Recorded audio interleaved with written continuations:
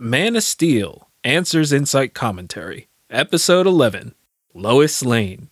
I have so many questions. Then, of course, there's the question on everyone's mind. Then I'll ask the obvious question. Start asking questions. You're the answer, son.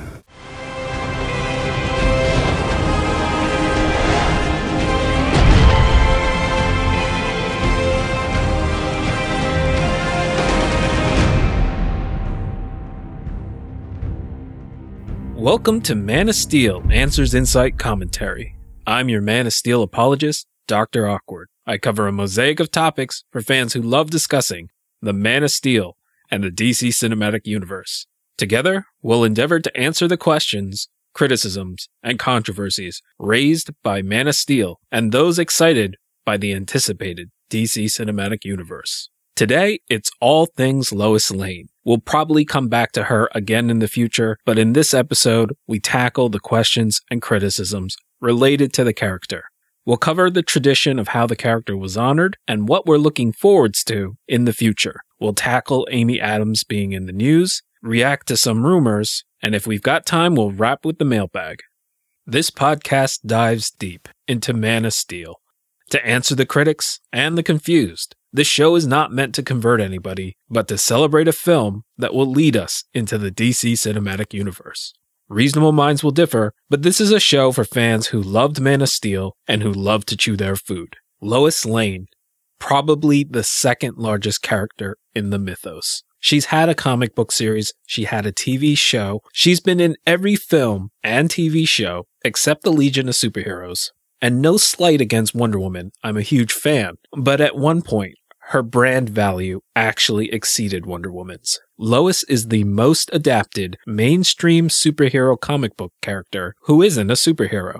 There are many metrics you can use to prove this, but a convenient one is how many Internet Movie Database entries appear on the character's combined filmography and video game appearances. This is simply an illustration, so don't take it too seriously or authoritatively, but for your information, here are the numbers on the Trinity. Remember, this is the number of IMDb entries combining filmography appearances and video game appearances for the Trinity, with Batman 315, Superman 262, Wonder Woman 116, and then Lois Lane comes in at 108. Now, obviously, we should take the Marvel characters into consideration for comparison's sake. Spider-Man, Marvel's biggest hero, has 136 entries. And incidentally, if you remove the video game appearances, Spider-Man has only 105 entries compared to Lois Lane's 100 entries if you remove her video game appearances. Just a difference of 5 entries. Now, talking again about the combined entries, Wolverine comes in at 99, the Hulk at 92, and Iron Man at 77. And just to round it out, let's look at Batman's supporting cast members. Robin comes in at 106, 2 less than Lois Lane, and Alfred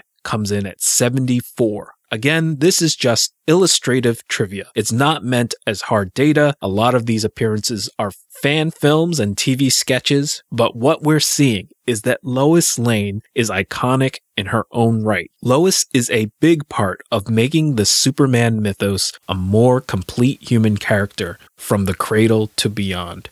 Her importance is a reflection of how Superman has become, in popular culture, a romantic figure. Perhaps a little bit away from his action origins. In 78, he had a film where he never punches anybody and turns back time for the woman he loves. In Superman 2, he gives up his powers to be with her. Now in Superman 3 and in 4, Lois plays perhaps a glorified cameo role. 3 is romantically inclined towards Lana, and in 4, we have the whole double dating issue with Lacey Warfield. And by that time, they were already retreading their own steps. Superman reveals his identity to Lois again, and then takes it away again with his magic kiss. Perhaps her diminished role is part of what contributes to those two films not holding the same status or esteem, at least in part. If you believe in one true pairings, Superman perhaps isn't that guy in absolute terms, with many other contenders for his heart over the ages, but the pairing of Lois and Clark is probably about as OTP as a couple can get in popular culture. When you look at Superman Returns, it was all about how he was powerless to get the girl. And Lois and Clark was a romantic comedy with light adventure elements. Smallville was pretty much a soap opera. So given this preoccupation, romance, naturally the figure of his affection and their mostly mutual love story would loom large. Romance is compelling, but I'd suggest that there's also perhaps a little bit of an economic component that has created this emphasis and that goes beyond tradition. Romance, of course, is appealing to broader audiences, but romance also costs a whole lot less to film than effects-laden action. So this has created its own tradition where many would be satisfied with a largely romantic film and where there are only one or two action set pieces. And this is more or less what Superman Returns was, and even how Bryan Singer described his own film. Of course, if you're a fan of the comics, you probably know that the role of romance tends to be greatly reduced in proportion to the action. Yet, nonetheless, it's important and present. So how does Man of Steel tackle it? That's what we're going to talk about today. I'm going to start with another lightning round. We're going to answer all those questions in short answer, and then we'll go back, show my work, and do the expanded apologetics for the rest of the podcast. Then at the end, we'll tackle a little bit of the Lois Lane news that we talked about, and perhaps some of the rumors that are coming. So, question, how did Lois get access to the Ellesmere Island site? Answer, by invitation and a complicated background of interagency jurisdiction, military tribunals, and international diplomacy, which could have been phrased better. Question, print it or I walk? Answer, it's an exchange of unlikely threats. They'd lose a gifted, prestigious reporter, and she'd owe damages and have to deal with non-compete constraints on her contract. Question, why leak the article? Answer, for exactly the reason she says, to reach her rescue. And it works. It's proven by Clark's arrival at the cemetery. Question, how did Clark track Lois down to the cemetery? Answer, her article worked, and he has his own investigative chops. Question, why was Lois at Superman's surrender to Zod? Answer, she's there at Superman's request to see her freed, and at her own to bear witness and report. Question, how did Faora know who Lois was? Answer, Lois Lane's name was broadcast in connection to Kal-El during a televised interview with the blogger who leaked her article. Question, why did Zod want Lois on the ship? Answer, to interrogate her as to the location of the Codex and potentially as leverage against Kal-El. Question, why was Lois allowed in the C-17, the plane delivering Superman's ship? Answer, to tackle emergent issues based on her first-hand receipt of the plan and her experience on a Kryptonian ship. Question, was the kiss forced? Answer, no. It was a heat-of-the-moment acknowledgement of their mutual attraction and chemistry, and not a declaration of everlasting love and commitment. Question, why would Lois be attracted to Clark? Answer, he saved her life, he exhibited heroism, vulnerability, transparency, self-sacrifice, and he's pretty physically attractive. In studying his feats that he never expected to be accountable for, he presents the picture of a genuine altruist and hero. Question, why would Superman be attracted to Lois? Answer, she saw what he was, and rather being afraid, went towards it. She saw his truest self, and she honored his father's memory at great personal expense. She didn't disrespect Martha. She kept his secret even when incarcerated. She accompanied him into enemy territory. She volunteered in a mission to save humanity, and she garnered the respect of Jor-El. Even in costume, she simply sees him. And she's physically attractive. Question, was the kiss in poor taste? Answer, no, the heat of the moment aspect blunts any criticism. The scene is played along a realistic spectrum, as opposed to being trope-driven, where the audience expectations drive romantic plot points. We're on the last stretch of questions, if you'll just hang on with me. Question, who says it's all downhill after the first kiss? Answer, Lou Reed in the 1990 song Modern Dance. You can see a more thorough answer in the blog. Question, was her line and Superman's response cringeworthy? Answer, yes. Question, was that intentional? Answer, maybe. It may have been an intentional antithesis of romance, where you're approaching reality versus romance. The climactic kiss is a romantic trope, but in reality, most people kiss and court kind of awkwardly and in ways that aren't quite cinematic. Question, how did Lois Lane get to the train station in time? Answer, I don't know. Question, is Lois Lane too convenient? Answer, I don't think so, but that's up to you. Question, does Lois have enough edge? Answer, she straight up kills two people in self-defense. I think she's got edge. Question, she's got red hair. Answer, that's not a question, so what? Question, was it worth losing the love triangle? Answer, we may have lost the traditional version, but Superman's job can still come between them, and we gained a lot with this fresh. All right, that was the lightning round. Not so lightning this time around, but let's really get into the nitty-gritty and talk about these issues one at a time. So the first topic is Ellesmere Island, and Lois Lane says to Colonel Hardy, "The only reason I'm here is because we're on Canadian soil and the appellate court overruled your injunction to keep me away." I don't know that this line bothered most people. However, as an attorney, it struck a chord with me. And you can find a more thorough analysis of this line at the legal blog, The Law and the Multiverse. An injunction is a form of judicial relief ordering some form of action, as opposed to, say, money damages or criminal punishment. Here, from the context, a court has granted Colonel Hardy an injunction to keep Lois Lane away from the site. However, Lois managed to appeal the decision to a higher court, overturn it, and gain access to the base. Now, as illustrated by the blog, this is problematic because journalists do not have a right of access to military bases, so Hardy would not have to seek an injunction against her in the first place. The other problem they raise is that civil cases tend to be slow.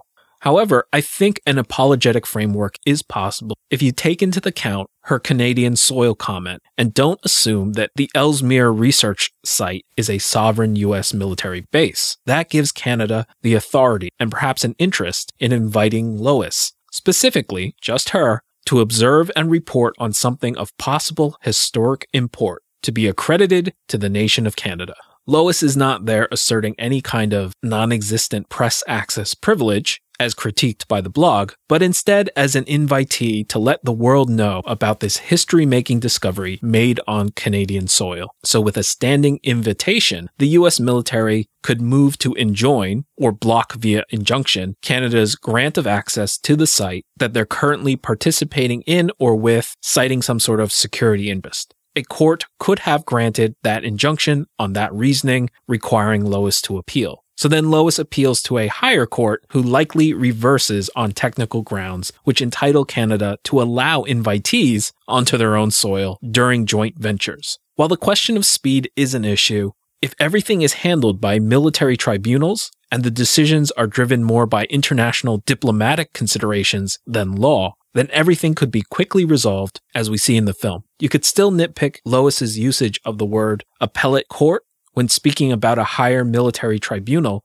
but her words can still be broadly received as technically correct. If all this legalese is making your head spin, I'll just quickly provide a simple hypothetical chain of events. Canada discovers the site, and because of its significance, invites the US military to aid in working it. There is no press privilege to access the site, but Lois catches wind of its newsworthiness and plies the Canadian Prime Minister to grant her access as an invitee. She convinces him that this story will be of importance to Canada and his administration. So the PM grants the invitation and orders her to have access. Well, the U.S. military on the site receive word of her arrival and rush out to a military tribunal to deny Lois access despite the Prime Minister's invitation and the Canadian soil. So Lois's departure is blocked, and she goes over the tribunal's head to a higher tribunal, one with greater political and diplomatic consideration, likely recognizing that Canada could just as easily eject the US from their soil as they invited them in the first place.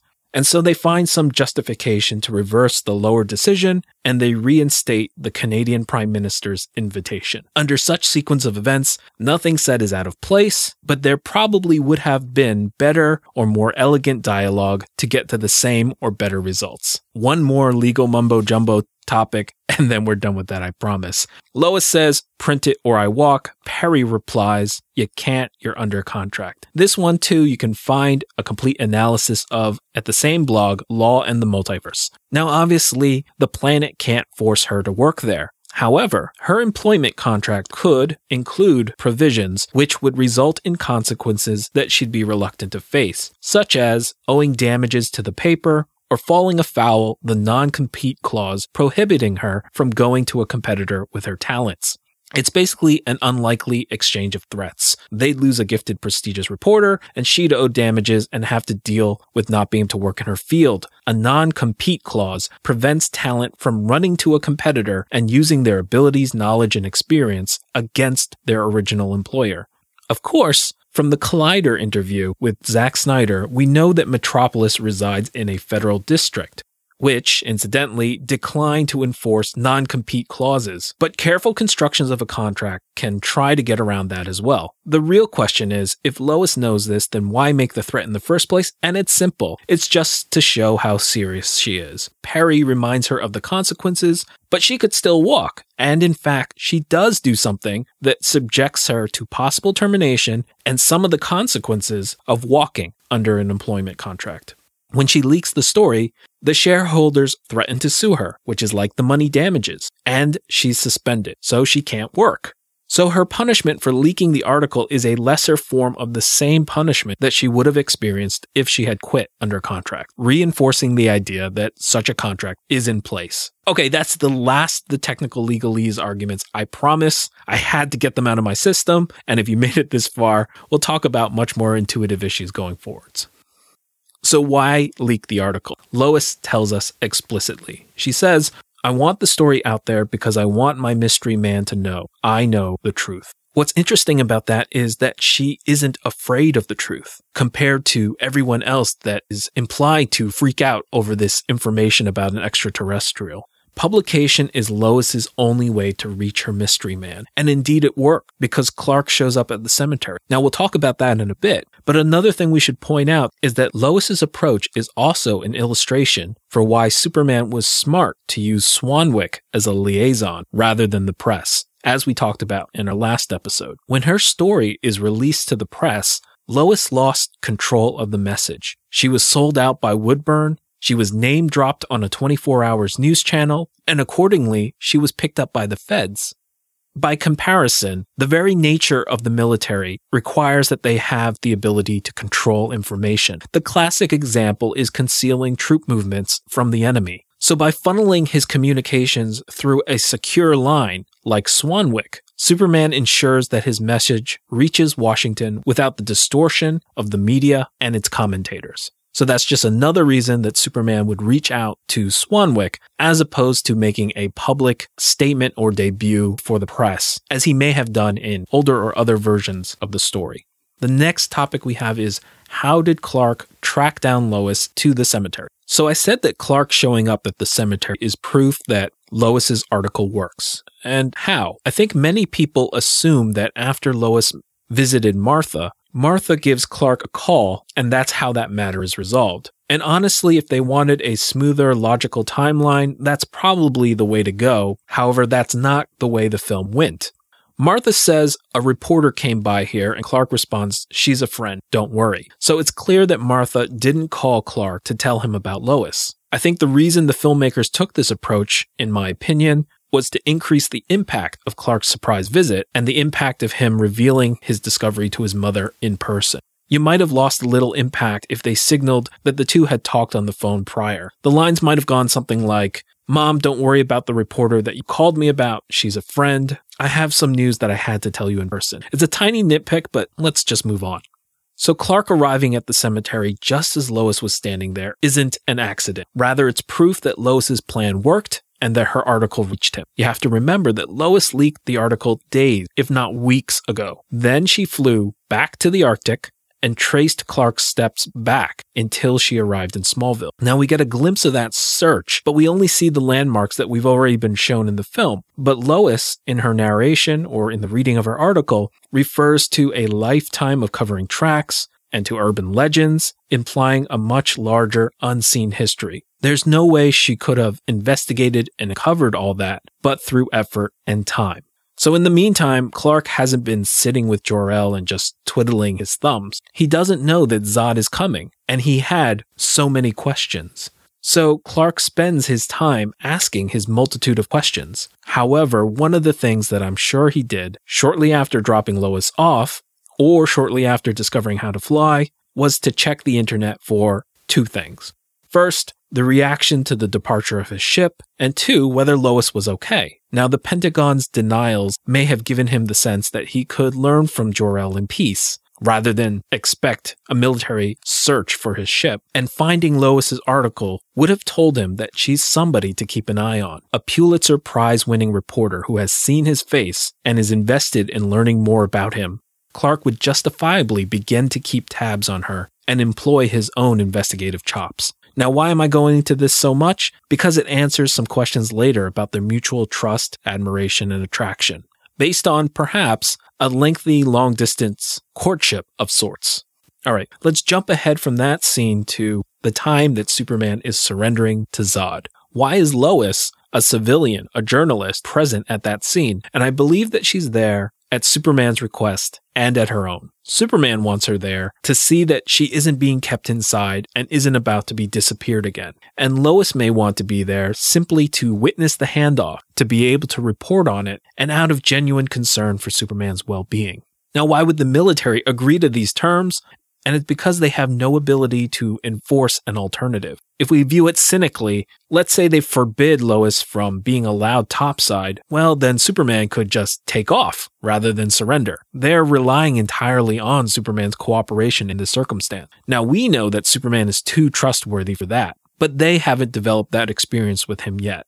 So then the next question is, how did Faora know who Lois was? And that one's pretty simple and straightforward. Zod had clearly gathered enough intelligence about Earth to gauge its military capabilities, to use its language, to assess Kal-El's presence, and to recognize that Kal-El's surrender and interrogation was necessary. The broadcast of his ultimatum demonstrates the ability to hijack everything with a screen. It isn't too hard to imagine that some part of the intelligence gathered was the broadcast of Lois's name in connection to Kal-El during that interview with the blogger who leaked the article. Like any military commander, he observes the drop site that they're about to land into, they see that she's there, and we come to the next big question, which is often a point of criticism for the film. And that question is, why did Zod want Lois on the ship? The short and obvious answer is to interrogate her as to the location of the Codex and to use her as potential leverage against Kal-El. But let's develop and explain that.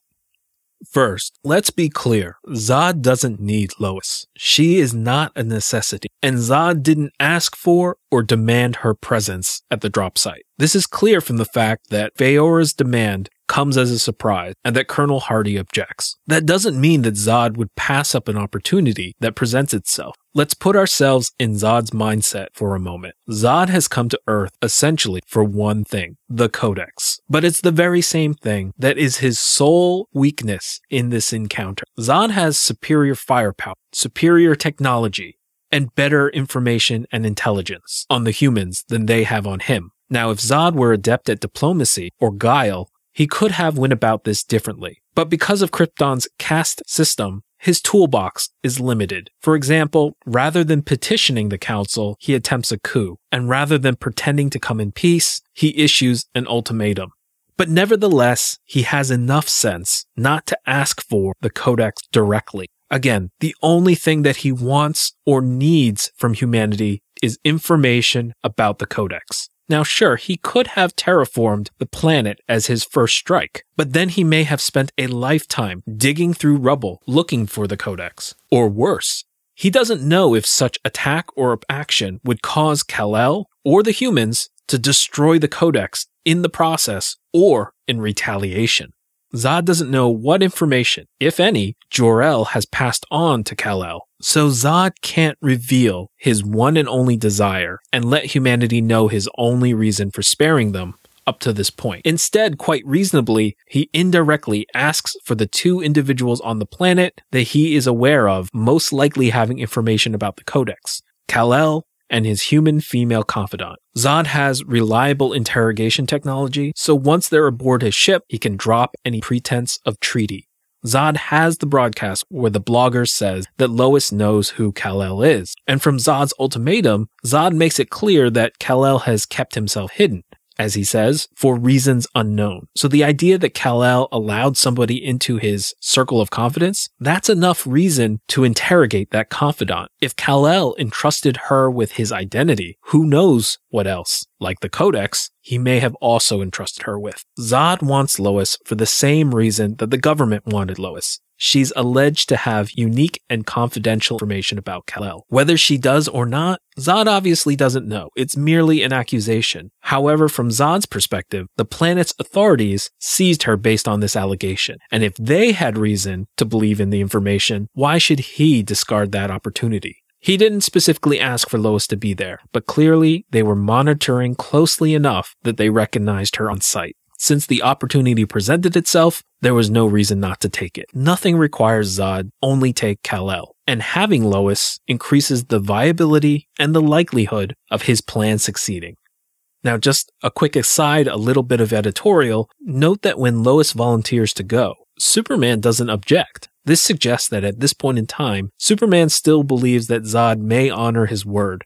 But in relation to Lois, it means that he views her as strong enough to do this. He doesn't immediately consider her incapable of accompanying him or view her only as a potential liability or rescuee. He sees her as an ally, and she proves worthy of that trust and belief.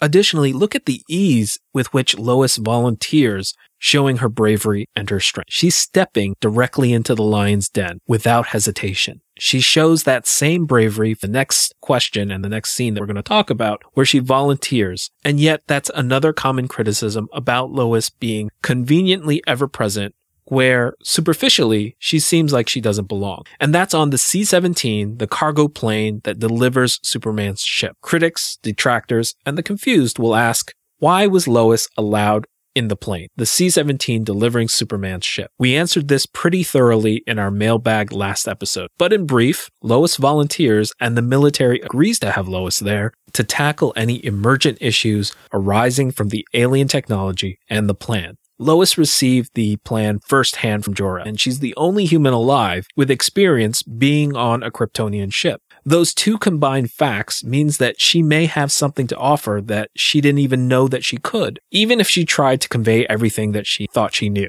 They have to deal with this spontaneity because they can't test the ship without tipping their hand to Kryptonians. So Lois is there for her experience. And that's what happens in the movie, even if it is for such a small thing, like the fact that the command key should be flush with the console. As another quick question around this area, Superman saves Lois from falling out of the plane. As to why Lois could fall while the debris flies upwards, we've answered this several times on the podcast. You can check out our first episode or episode 10. But in short, only things that have been in the Phantom Zone or exposed to Phantom Drive energy gets sucked into the singularity. Now, this is Superman's third physical rescue of Lois, fourth if you count freedom from the government, and roughly sixth or so if you count stopping Zod from shooting her down, stopping the World Engine, and then stopping Zod himself. Does Superman save Lois too much in this film? I think she's about on par with most other portrayals, and clearly this Lois is no damsel in distress,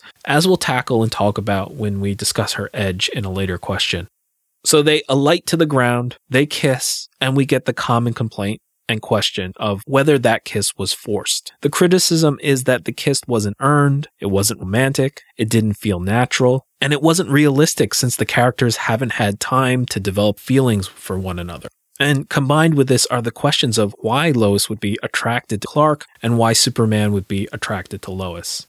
Well, one way to answer these sort of criticisms is almost to agree to the points and say, so what?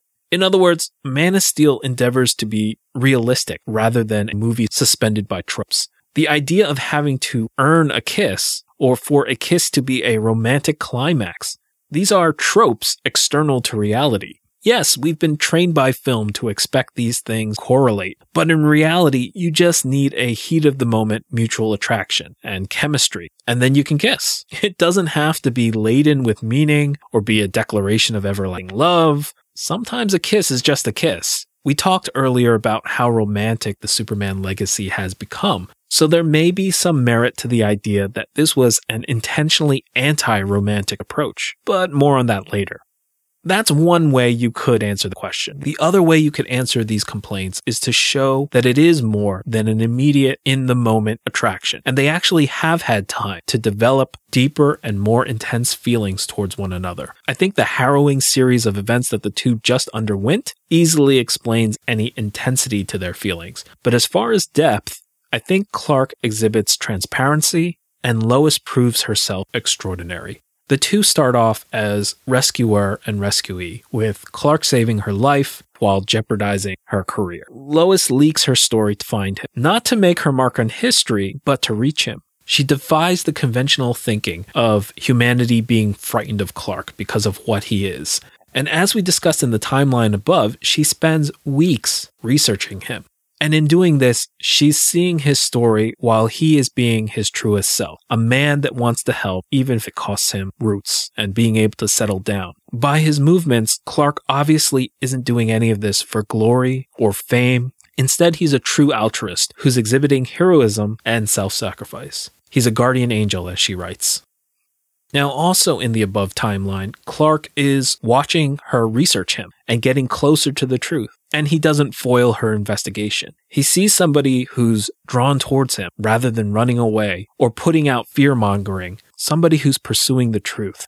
Now, doubtless, he investigates her body of work and it shows her to be impressive. By the time that they meet at Jonathan's grave, Clark already knows that he's exposed. But Lois offers to tell his story. She's not afraid of him, and Clark is not afraid of her, despite her profession being about spreading the truth. In an incredible act of vulnerability and trust, he tells her the story of his most painful moment and the questions which have been tormenting him for years. Was my father right? And if he wasn't, what does that mean about his death and my part in it? You know, you can live in a home with somebody for a lifetime and never share anything of substance. However, in that moment, Clark laid his soul bare to Lois, and she proved worthy of it. She honors Clark's father's memory at great personal expense, and she keeps his secret, even when incarcerated and intimidated by the government. Lois accompanies him into enemy territory. She volunteers in a mission to save humanity, and she garners the attention and respect of Jor-El. And even when Clark is in costume, she simply sees him. There's more than enough there for the two to have deep affection towards one another, even in such a short amount of time. As an audience, we don't necessarily have the time to feel the weight of that develop, except I think it's palpable in the quote-unquote interrogation scene. The chemistry there is powerful, and despite the stakes, there is an adorable playfulness there. The words that go unspoken but are clearly communicated in looks and posture and expression go something like, "You endured abduction and questioning for me, and you didn't betray me. I can trust you. And you revealed yourself and asked for me. I can trust you." To have somebody go to bat for you like that is a powerful, moving thing. I'm going to steal something from an interview answer that Amy Adams gave Vogue regarding how you know if you're in love. And she says, "He'll make you feel special, he'll celebrate you, and he'll bring out the best in you." Now, Clark easily makes Lois feel special by being utterly transparent with her and making her his sole confidant. He faces the military for her, and he faces the Kryptonians with her. And I think it's safe to say that meeting Clark has pushed Lois to be her best, whether sinking a story for ethical reasons or fighting Kryptonians.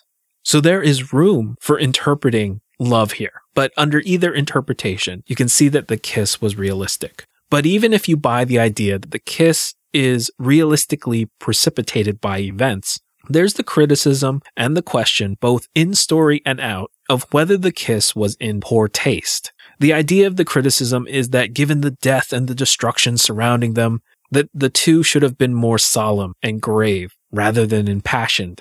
And as a creative criticism, the argument is that the filmmakers shouldn't have forced such a moment amidst an apocalyptic setting, with death and violence preceding and following the kiss.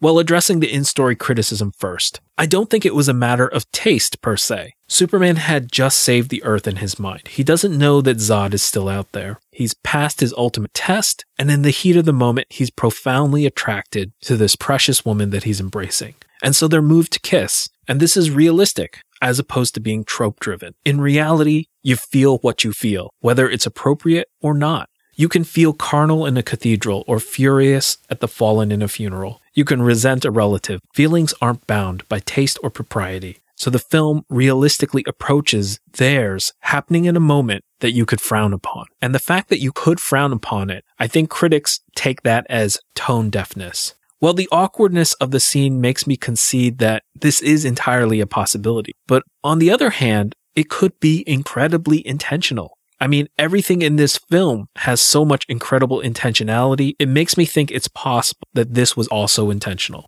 Not to hit on some preconceived kiss quota or some romantic trope, but like the rest of the film as an intentional confrontation of our trope-based expectations, presenting something that's confronting but nonetheless entirely valid and relevant. And I think this is perhaps supportable by some of our next questions. When Lois says, they say it's all downhill after the first kiss, the question is, who says it's all downhill after the first kiss? Lois breaks off the kiss to say this, and I consulted with many individuals more cultured and well-read than I, with decades of life experience and different interests and fields, and yet I could only find one person who could place the reference. And in this case, they is Lou Reed in the 1990s song Modern Dance. Now, you can read the blog entry that talks about this more, but I don't think this is a common saying at all. Rather, I think Lois is quoting this song in reference to the unconventional nature of their courtship. However, her reference goes over Clark's head. She's a city-dwelling military brat with international or multicultural past from a base-hopping childhood. Maybe. We don't know for certain with this version of Lois.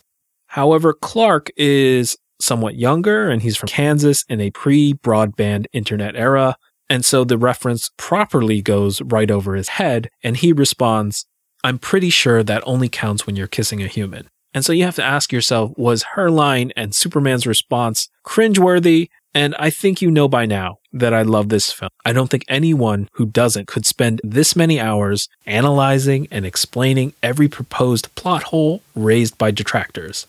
However, a part of me can't help but feel that these lines and a few others maybe could have been workshopped, polished, so I wouldn't have to do acrobatics for their apologetics. Superman's statement is unintentionally derogatory towards Lois. If applied as stated, then things will go down for him since he's kissing a human.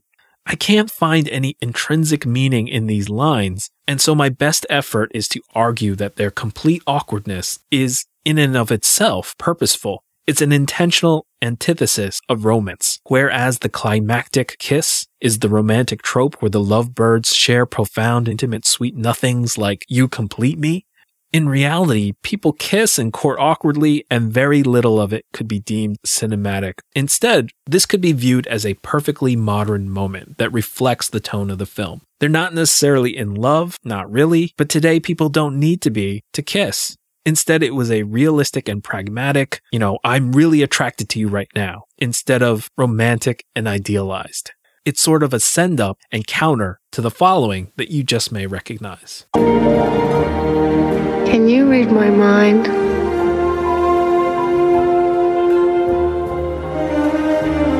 Do you know what it is that you do to me? I don't know who you are.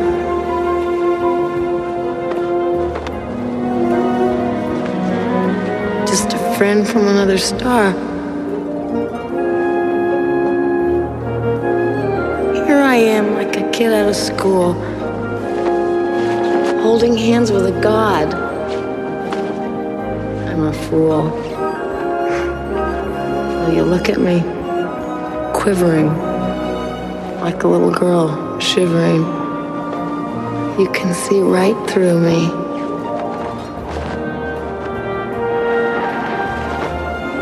Can you read my mind? Can you picture the things I'm thinking of? Wondering why you are all the wonderful things you are. You can fly. You belong in the sky. You and I could belong to each other. If you need a friend, I'm the one to fly to.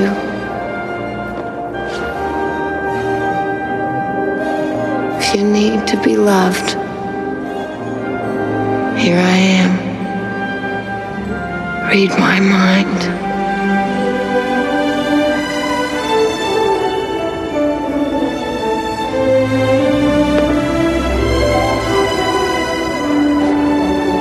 You may recognize that as the over-the-top, the extraordinarily romantic thoughts of Lois Lane in Superman the movie. And Man of Steel takes the approach where their kiss diffuses the unrealistic expectations of some epic romance where Superman would turn back time for Lois when they've just met. Instead, the kiss is just acknowledging there is unquestionable chemistry. And that's why the two joke while they're doing it. It's a little in your face, but it fits with the overall mission of the film. The terribleness of the lines may be an indictment of what film romance has become. Now, honestly, I don't know, and I would love your answers, insights, and comments on this in the form of email feedback or comments on the blog. All right, now that we've extricated ourselves from their kiss, let's quickly tackle a few more questions.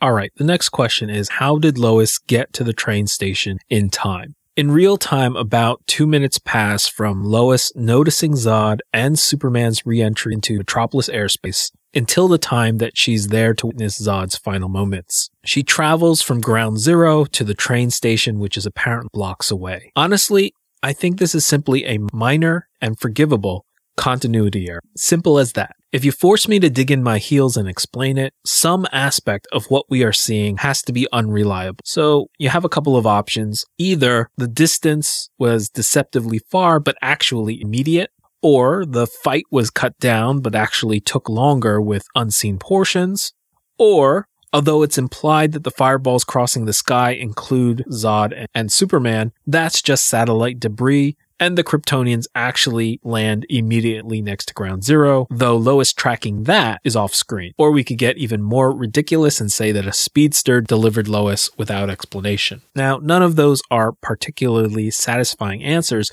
but if you take the time element out of it, it's not too hard to explain how Lois ended up at the train station, even if she couldn't see them crash land into it. As the debris falls from the sky, the film shows the planet employees turn to watch it, and you get the reaction shot of their faces. They've lived in Metropolis all their lives. They know its streets and its layout like the back of their hands. And Lois could tell that it was headed approximately for the station, and so she began to go that way. And as she neared the area, she could see the surrounding damage and the people streaming out, and she'd know that she has the right location.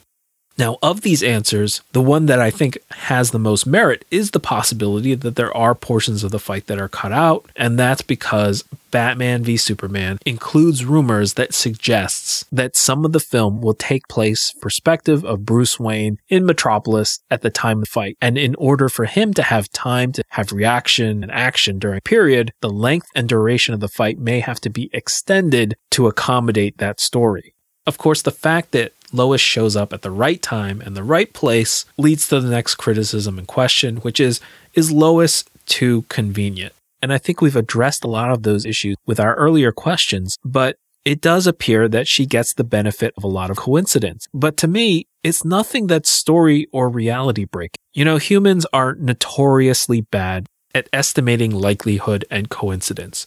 We routinely find even mathematically probable events astonishing, or discount actual events as fiction because we're bad at gauging the convergence of events. One common example that I can use of how reality differs from our intuition is the birthday problem, sometimes called birthday paradox. And that sets forth that in a room of 23 people, that the chance of 2 of them sharing the same birthday is above 50%. Now, I think I've already bored you to tears with the legal mumbo jumbo at the start of this episode, so I'm going to spare you the math on this. But it was the basis of a computer game that I developed in my undergraduate studies. So if you let me, I'd probably ramble on this for hours. I'm not going to do that.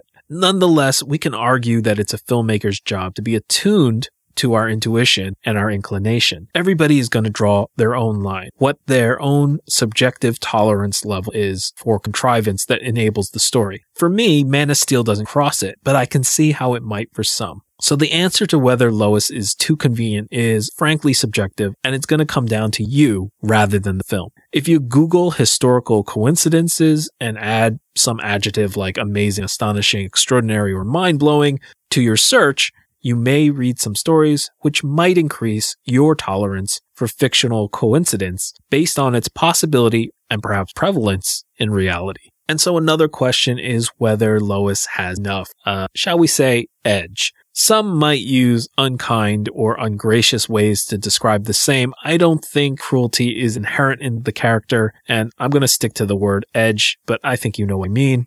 I think Lois has it. The Lois that we're given has a hand in her own rescue. I mean, she kills 2 Kryptonians in self-defense. This Lois stands up to Colonel Hardy. She subverts Perry's authority. She resists military interrogation. She is fearless before Faora and Zod. Like we said before, she kills two in self-defense and she briefly fights off a Kryptonian. And then she volunteers to go on a dangerous mission to help save humanity. You can have a character that is strong, brave, and have edge without being unpleasant, irritating, petty, or insulting. And so I think this is an admirable take on Lois, and this is a refreshing take on Lois, who's still edgy and a role model without having some of that negative character that some may traditionally expect from the character of Lois. So one of the things people always bring up is the fact that this Lois has red hair.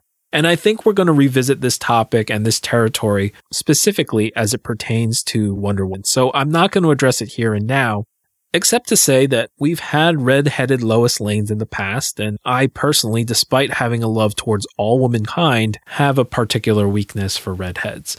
Along those lines, I'm going to limit my gushing about Amy Adams, but we're talking about a gorgeous, talented, 5-time Academy Award nominee. She's a mother, she's whip smart, she's got admirable values, and like much of the cast of Batman v Superman, she has ties to our nation's servicemen. With her limited screen time, her Lois is a more real character than a caricature. And so I think with Man of Steel alone, she hasn't quite become that iconic Lois. But with Batman v Superman and her already cast for Justice League and the inevitable role she's going to play in subsequent standalone Superman films, I have no doubt that she's going to get there. So obviously one of the big changes in Man of Steel compared to some of the more traditional versions is what happened to the love triangle. And, you know, I love all of Superman, or I love much of Superman, and I of course enjoy renditions that involve the triangle. And so there's many things to recommend and suggest that there's good things about the triangle. And a couple of things that we'll go over are there's tradition, and it's what we know, it's what we're familiar with, but you have to sort of note that the emphasis on the triangle, at least recently, tends to be a more modern invention. Clark used to take a back seat during some of the Silver Age. And as many as we today may disagree with the Kill Bill monologue and the analysis, it was appropriate from the perspective of an elderly Bill at that point in time, given his age. So when I say tradition, I'm talking about our tradition as modern readers in this era. Another thing you get from the triangle is the symbolism, the idea of that dual identity with something secret and special inside, which would be adored if only you could let it out, right? That the object of your affection would and does love you when you let that something special out. And there's something powerful about that idea of the hidden, secret, special person within each and every one of us. Certainly, you get drama with the triangle. You get a lot of angst and possible amazement out of the triangle. The reveal is always a huge and emotional and historical moment in any version or retelling of Superman. And certainly there's value in that drama. But I think the biggest and the most important thing, and one of the reasons that maybe we're very attached to the triangle, is the length. The triangle, and perhaps you can tie that to the drama, essentially it allows the relationship to grow in all these kind of hyper overdramatic stages. First, you have that infatuation, and then you have that tension due to secrets and danger. You have the reveal, and then you have the honeymoon stage, and then a mature relationship, and so on. It's a good dynamic for long-form serial storytelling, and that's why it's ideal for the soap opera of TV and comics. But with Man of Steel, we get a take that has its own benefits. And one of the big benefits, of course, is the rationality, okay? We have something that is an authentic reality. And in that, Lois gets to be a more realized person. She isn't blind. She isn't lacking in judgment, and she isn't subjected to some unrealistic trope. So now we're dealing with something that's more authentic and rational and real. The relationship itself can be based in truth. And so you don't have lies. You have less drama, but you have more honesty and integrity. And one of the ongoing sort of paradoxes that we have to reconcile with those sort of long form soap opera versions of Superman is how we esteem him as a character who's always honest, never lies, who we uphold as forthright and having integrity,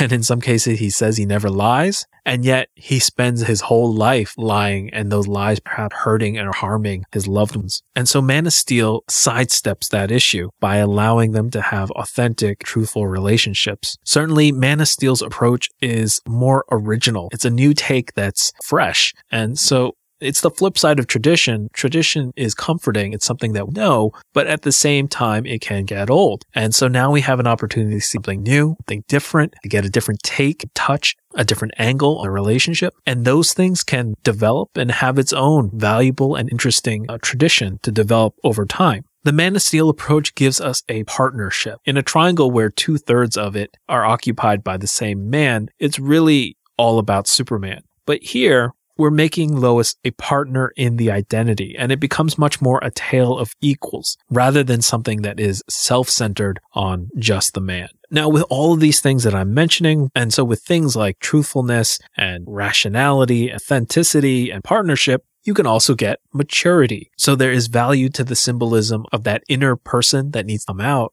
But that is ultimately somewhat of a juvenile parable. A person that needs to come out, person with untapped potential is still undeveloped and not mature. But in this case, Clark is a full-grown adult, and he's already shown such level of transparency and communication, and those kind of things means that we can dive into a more mature relationship rather than sort of giggly high school flirting and back and forth and he said, she said, and those things that sort of precipitate drama, as we might have said with the triangle. And so with all of that, we get speed. And so we get a relationship that can go faster and get to the good stuff in a plausible way and in a way that is suitable for film, where we don't have a whole lot of time to develop these things. And so I think Man of Steel isn't the one and only true approach, but it is a completely valid and justifiable approach. All right. Now, looking forwards, we want to know, what kind of role will Lois Lane be playing going forwards? And in Batman v Superman, I suspect she'll be playing relatively a large role. So far, this seems to be reflected by the fact that from all the set photos we've seen, she's never very far from Superman. If we talk about some of the rumors surrounding the other Trinity members, where Batman is a veteran and Wonder Woman immortal, then Clark is still technically the rookie, but how can he be a chairman or a first amongst equals? He has to have some source of authority, and I think that could be his power, but I think it may also come from his moral authority, and Lois is the key to that. Lois, more than any other character, is Superman embracing humanity. Clark was able to wander away from the farm and from Martha, but I don't think the same could be said about him in relation to Lois. Now, ironically, despite Batman being the only actual human in Trinity, his emotional detachment and his pragmatism dehumanizes him, and Superman may relate to the human condition better. And that serves as his assertion of moral authority amongst the Trinity and amongst the League. For lack of a better term, you could almost say that Lois is Superman's heart. And so by actually humanizing and embodying his heart, it places somebody in a position of authority in the Trinity with a heart that he wears on his sleeve or on his cape, however you want to turn that phrase. Let's look at Justice League. So for Justice League, we know that Lois is cast, but with such a large ensemble, she necessarily has to play a smaller role. It's going to be difficult to give her a relevant role, but nonetheless, her casting establishes that Superman's supporting cast and his world building and his connective tissue is the most salient at this time. You'll notice that Lois is contracted and cast for Justice League, but not yet Alfred. And so after the Justice League films, we may have standalone Superman films. And that's exciting because after all the world building was accomplished and after all the time has passed, they have all the room in the world to delve into a deeper and more mature relationship with Lois Clark. Contrast this against what we've had before, which tended to be childish infatuation or gravely adult depression. And I'm talking about, Donner films. And then on the flip side, Superman Returns, where Superman doesn't get the girl. Here, we're able to get Superman past the honeymoon stage, but not smack Superman with the impotence of not being able to be with or have the love of his life. Of course, as we're talking about future projects down the line, the specter of ageism could be raised. I'm going to table that along with the hair color issue and future Wonder Woman discussion, so we'll talk about it then. So this episode couldn't be timed better because Amy Adams, a press junket for Tim Burton's Big Eyes, has started to talk a little bit about her role in Batman v Superman. I'm going to play some clips from her Collider and ComingSoon.net interviews, and then I'm going to give my impressions. It kind of blows my mind because every time I write about it, there's just so many characters and there's so many things to write. Can you tell me a little bit about how Lois Lane will kind of hold her own and stand out amongst all these superheroes now? You know, Lois is still sort of like the key to the information, you know. She's the girl going out and getting it and figuring it out and putting it together and all of that. So she's very much involved, but I kind of leave the heavy lifting to the boys, you know, so to speak. But yeah, they're awesome together. It's kind of like this big fest of muscles and I wouldn't complain being around that. It was really kind of nice. And then you had like Jason Momoa and like Gal Gadot, and I felt very short and yeah. I've been busy shooting Batman Superman for the last 8 months, 9 months. 6, something like that, something yeah. Like that, yeah. A really long time. Yeah, Yes. how's that been going? Is it because obviously we don't really know. We've seen like Wonder Woman, we've seen all these different characters, but Lois seems to be, she's still in it, right? She's still in the movie? Oh, yeah. There okay. are some like, you know, paparazzi shots on the street with me and Soups, as I call him. So he's, I'm definitely in it, and yeah, I know, but it's exciting to get to bring all of these other characters, and I was really excited that Gal was involved because it was nice to have another girl on set. Even if we don't work together a lot, it was nice to have her there. Yeah, but some people think that Wonder Woman's kind of competition for Lois, this sort of, you know. They always thought, you put another woman in automatically, can't fight. Well, that's how the comics play out. The comics are kind of like that, where they sort of, you know. I think that's like a male fantasy thing. I don't think that's reality. I actually, No, I don't know how it will turn out if we're going to be competition, but we are not in this. I can safely say, and we are not in life. We actually really, like I said, I was just so excited, and she's like the coolest girl ever. Well, what can I say? I love Amy Adams and her ability to handle these questions with charm and grace. It's something that all actors on a big franchise film have to do when promoting their other works, but it's not something that every actor can handle with equal poise. And she's just a great ambassador for the craft film. I pray and I hope Terrio gives her some opportunities to really show her talent. So Amy affirms what we've already discussed above. She has a role in this, and moreover, she talks about the camaraderie on set. And she seems to be describing a bit of an expository role again, but I expect Adams to be able to elevate it like she did in Man of Steel. Again, I love Man of Steel, but it's sparse on dialogue, and so it relies heavily on the performances to give effect to what few lines each actor has, and the cast of Man of Steel was more than up to the task. I'm happy that Adams confirms that at least for Batman v Superman, there's no contest for Superman's affections. I never doubted for a second that they'd avoid that degenerative cat fight, but it's nice to have confirmation from the actor's mouth. Last but not least is the spoiler-laden report claiming its source to be a pre-production script drafted by Terrio a month before principal shoot itself. I consider this to be spoiler heavy, so we're not going to discuss it until the end of the podcast. So if you don't want to hear any spoilers, you can cut out early. If you want to hear the discussion, stick around until after the outro music. These rumors are preempting our regularly scheduled mailbag. Also, we're going to be on holiday schedule, so our next episode is not going to be until 2015. So a Merry Christmas and a Happy New Year to you and yours. In the new year, we're going to start to tackle those really big controversies, so look forward to that. All right, I think I've rambled on long enough.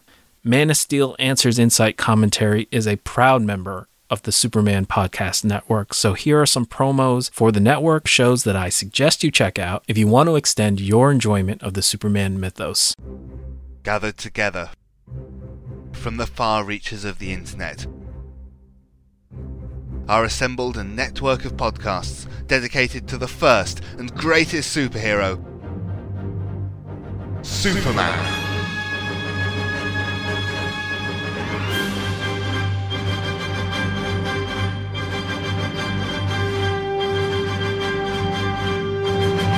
The Superman Podcast Network is dedicated to covering all aspects of the Superman legend, featuring Superman and Batman, Golden Age Superman, the the Superman Fan Podcast. The DC Comics Presents show. From Crisis to Crisis, a Superman podcast. It's Superman. The Schuster Herald Podcast. The Kara Zerald Podcast. Superman Forever Radio. Superman Lives. Up, and away. Cadmus to Crisis, a Superboy podcast.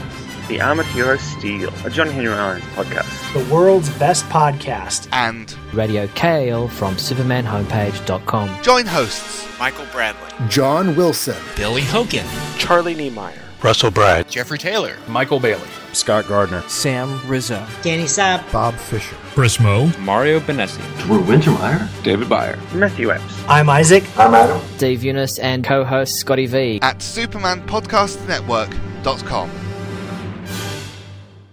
Thanks so much for listening. I just love discussing this stuff, and you've been sticking with me. Hopefully you do too.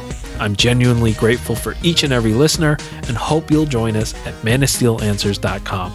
That way, if you've got questions you want answered, or insights you want to share, or commentary to make, you can post in the comments for all your like-minded apologists to see. Or you can email me at mosaic@manofsteelanswers.com. If you like what you heard, please review the show on iTunes and subscribe. This is Dr. Awkward, your DC Cinematic Universe apologist, signing off. See you next time.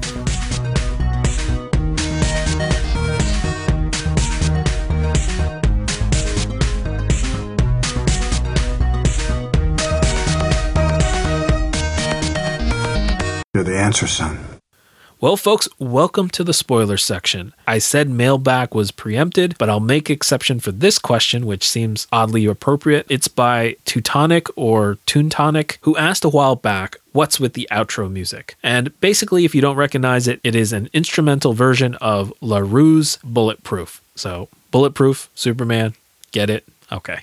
I'm not really a music guy, but somebody picked the music for me and I appreciate it. So as far as rumors go, I think if you've listened to the podcast, you know I always lean towards skepticism and I'm reluctant to propagate or discuss unsubstantiated rumors. And I'm even more reticent to talk about them if either they're complete fiction, seem very sketchy, or if they're sourced against the studio's will. It's one thing if the studio intends the leak, or if they're filming on location, knowing that set photos are going to get out. But it's another thing if the information comes from a source who is expected and contracted to hold the information in confidence, and then they either illicitly or illegally obtained or distributed the information. In this latter case, we're not talking about a leak who's acting under whistleblower ethics. We're talking about an unauthorized breach over a piece of entertainment. Now, all that said, the information is out there, so I'm going to talk about it, but only as hypothetical prompts. Even the article publishing these details hedges by saying the script is not the final shooting script, and I'm sure you're aware that things get tweaked and changed even on the day of the shoot. So first, my overall impression is that there's nothing in here that breaks the movie for me. In fact,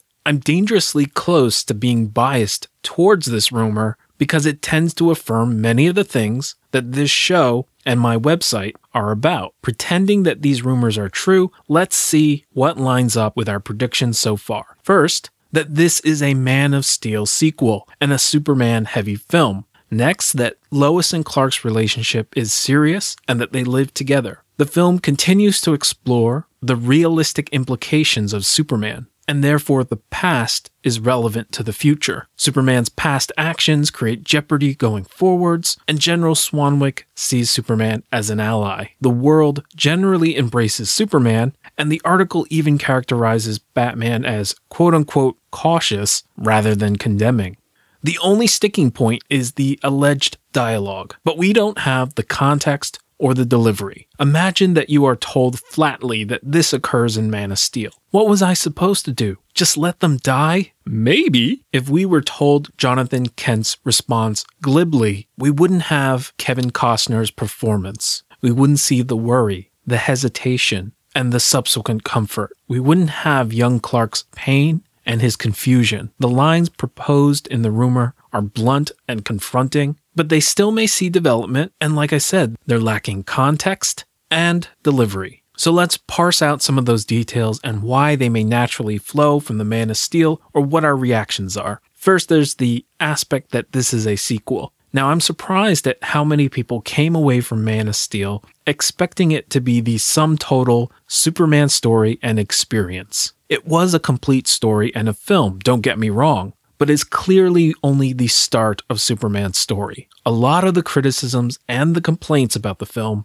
seem to stem from that expectation and holding Man of Steel to standards of a fully seasoned and established paragon. Now, to be fair, if you had been doing nothing but consuming Superman media leading up to the film, the bulk of that employs the hero at his pinnacle. So you would have had skewed expectations going in if you're reading stories like All-Star Superman or Kingdom Come, where Superman is at the end of his career in a final and great hurrah, only to be confronted with the novice in Man of Steel. Or even if you went back and watched Superman Returns, there, again, you have a terminal story that could almost be retitled The Death of Lois and Clark. However, it was always clear to me that this was the beginning of Superman's larger and continuing story. And in order for a universe to be built, a degree of continuity must exist. And so that's why it's great to hear that this is very much a sequel. Now, second, we're told that this will be a Superman-heavy film. And I've already done an episode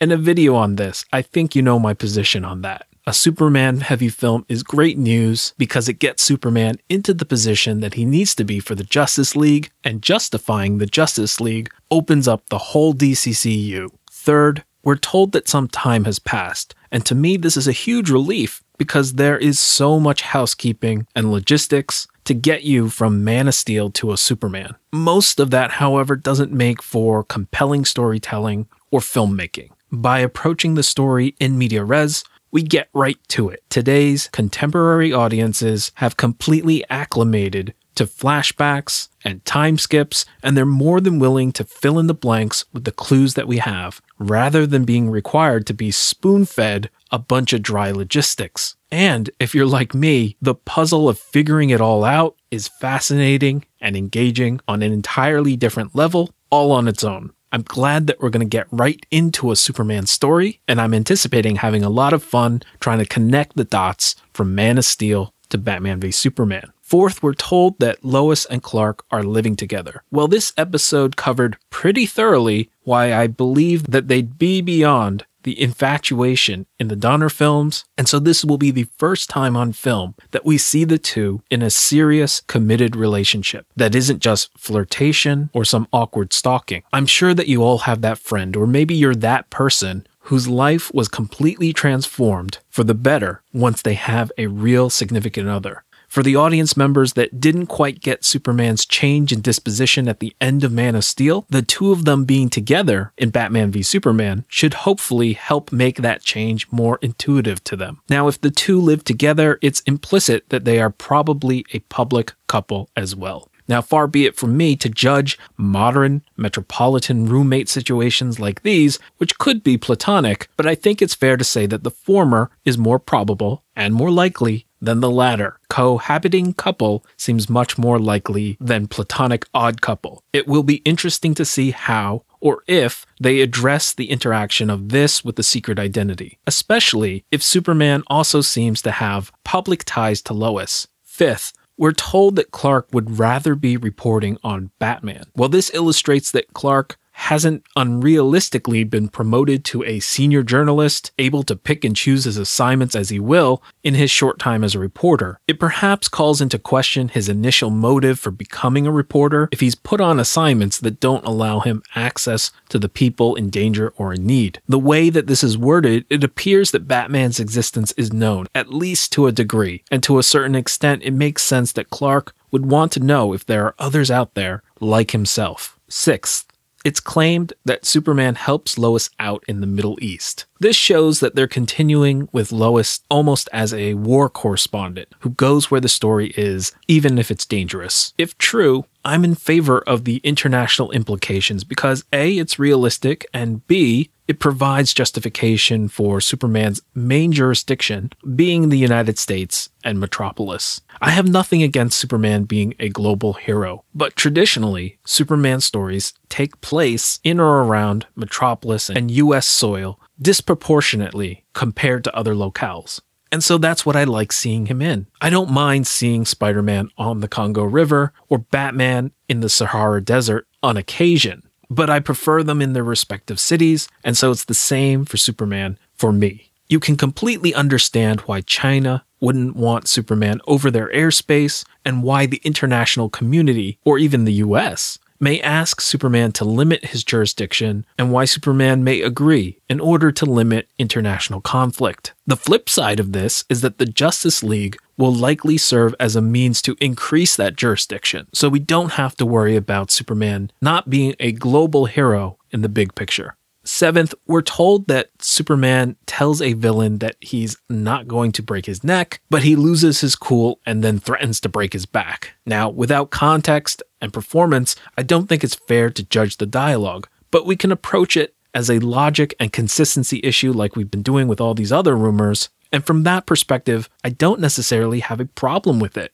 Zod's death was significant. It's reasonable that the issue could be and is raised again rather than being swept under the rug. Now, regarding Superman's temper, on one hand, there is a certain amount of precedence for it, but on the other hand, I'd like to see him grow a thicker skin. But once again, we don't have the context, so we don't know how he could be pushed to make such a threat. This might be the only thing that I have a slight negative gut reaction to, but even there, I have faith. Now, I'm just spitballing, but one reconciliation of the dialogue is if the big bad, described in the article, is actually Batman, whose goal is to push Superman's buttons and test the limits of the alien's patience. The article casts Batman as cautious, not condemning, and somebody with Batman's inclinations would be justifiably concerned that Superman's record of heroism could be tested and cracked. The iron-willed Batman has probably come right up to that edge many times himself in his own career. Say nothing of this country bumpkin with godlike powers. So what if Batman, at the end of his career and his usefulness to humanity, sets out for one last death wish of a mission to see if this Superman is the genuine article or if he's just an alien apocalypse and tyrant waiting to happen. Batman makes it his mission with prep time to annoy the Man of Steel to the breaking point, to see if Superman will or could kill again and slide down that slippery slope towards despotism. In other words, Batman is trying to get Superman to kill him. In that context, Superman threatening to break Batman's back after being pushed to the brink by the Batman with prep time, perhaps, for example, tricking him into believing that Lois is dead or harmed at his hand, it becomes plausible, excusable, and a nod to the comics. Superman with his hands wrapped around Batman's throat, wanting to, but not killing Batman, would be a crazy inversion of The Dark Knight Returns, while preserving both characters. You can hear the line, "Clark, in all the years to come, in your most private moments, I want you to remember your hand at my throat.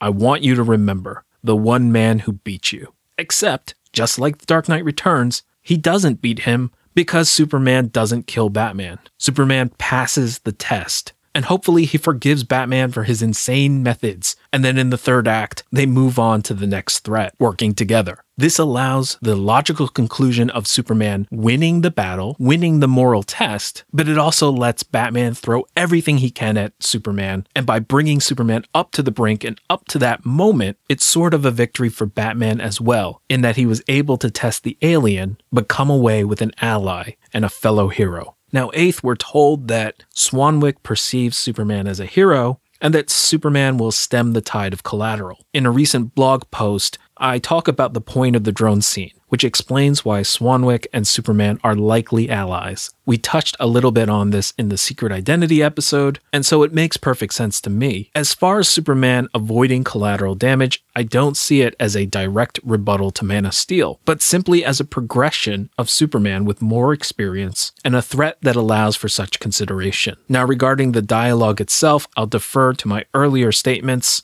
of how we lack context and we lack delivery. 9th, we're told that the world generally regards Superman as a hero, and that's consistent with what he did in Man of Steel and our analysis throughout this show and the website. I appreciate that because irrespective of what the critics are saying outside the film and what they may think, their views shouldn't necessarily compromise the reality of the fictional world. Now, from the perspective of a critic, like the individual who published these rumors, he may see and frame parts of the script as addressing his concerns, but that may simply be a biased attention towards these things that he believes are issues, rather than their importance or their delivery in the film itself. 10th and finally, we're told that Doomsday is in this film, and I have mixed feelings about this. I should start off by saying that I like Doomsday, but in small doses. I'm not really a fan because he tends to lack dimension. To me, Doomsday always seemed like a bit of a walking plot device. I don't discount his role in epic Superman story arcs, but that's about it. I think many of the objections to his use are because he is so strongly tied to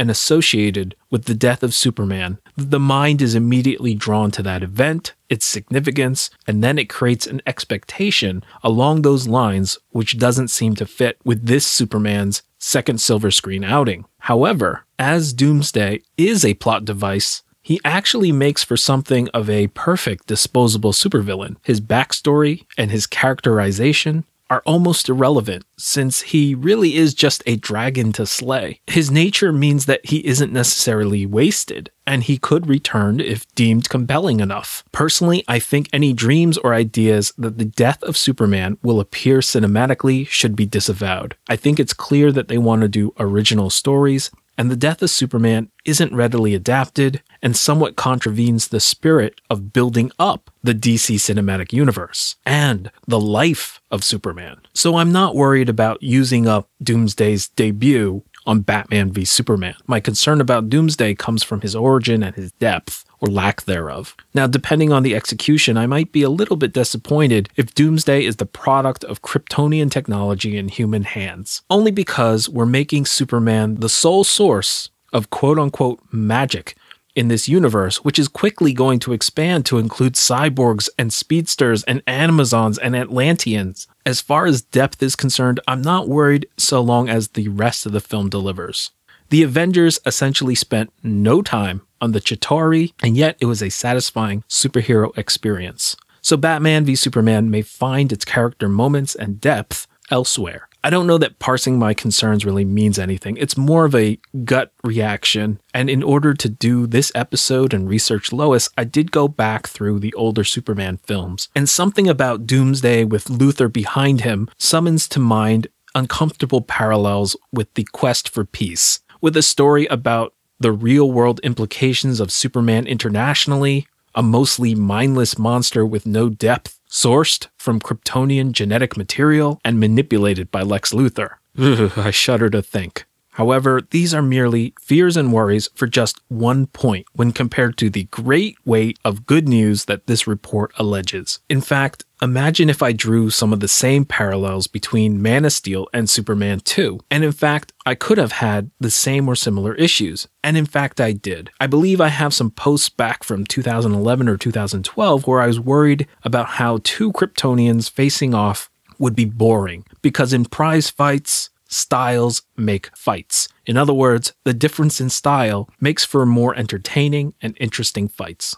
Well, I needn't have been worried, because not only did they find a way to have different styles, with Zod lacking flight for part of the fight, but it was definitely entertaining. Even if all we have at this point are broad strokes for this report, so far, I like the picture that's being painted. So that's it for this episode. It's a little oversized, but hopefully it will hold you over during the holidays. When we return, we'll be tackling those big controversies, any new DCCU news, and of course your mailbag questions. Merry Christmas, and see you in 2015.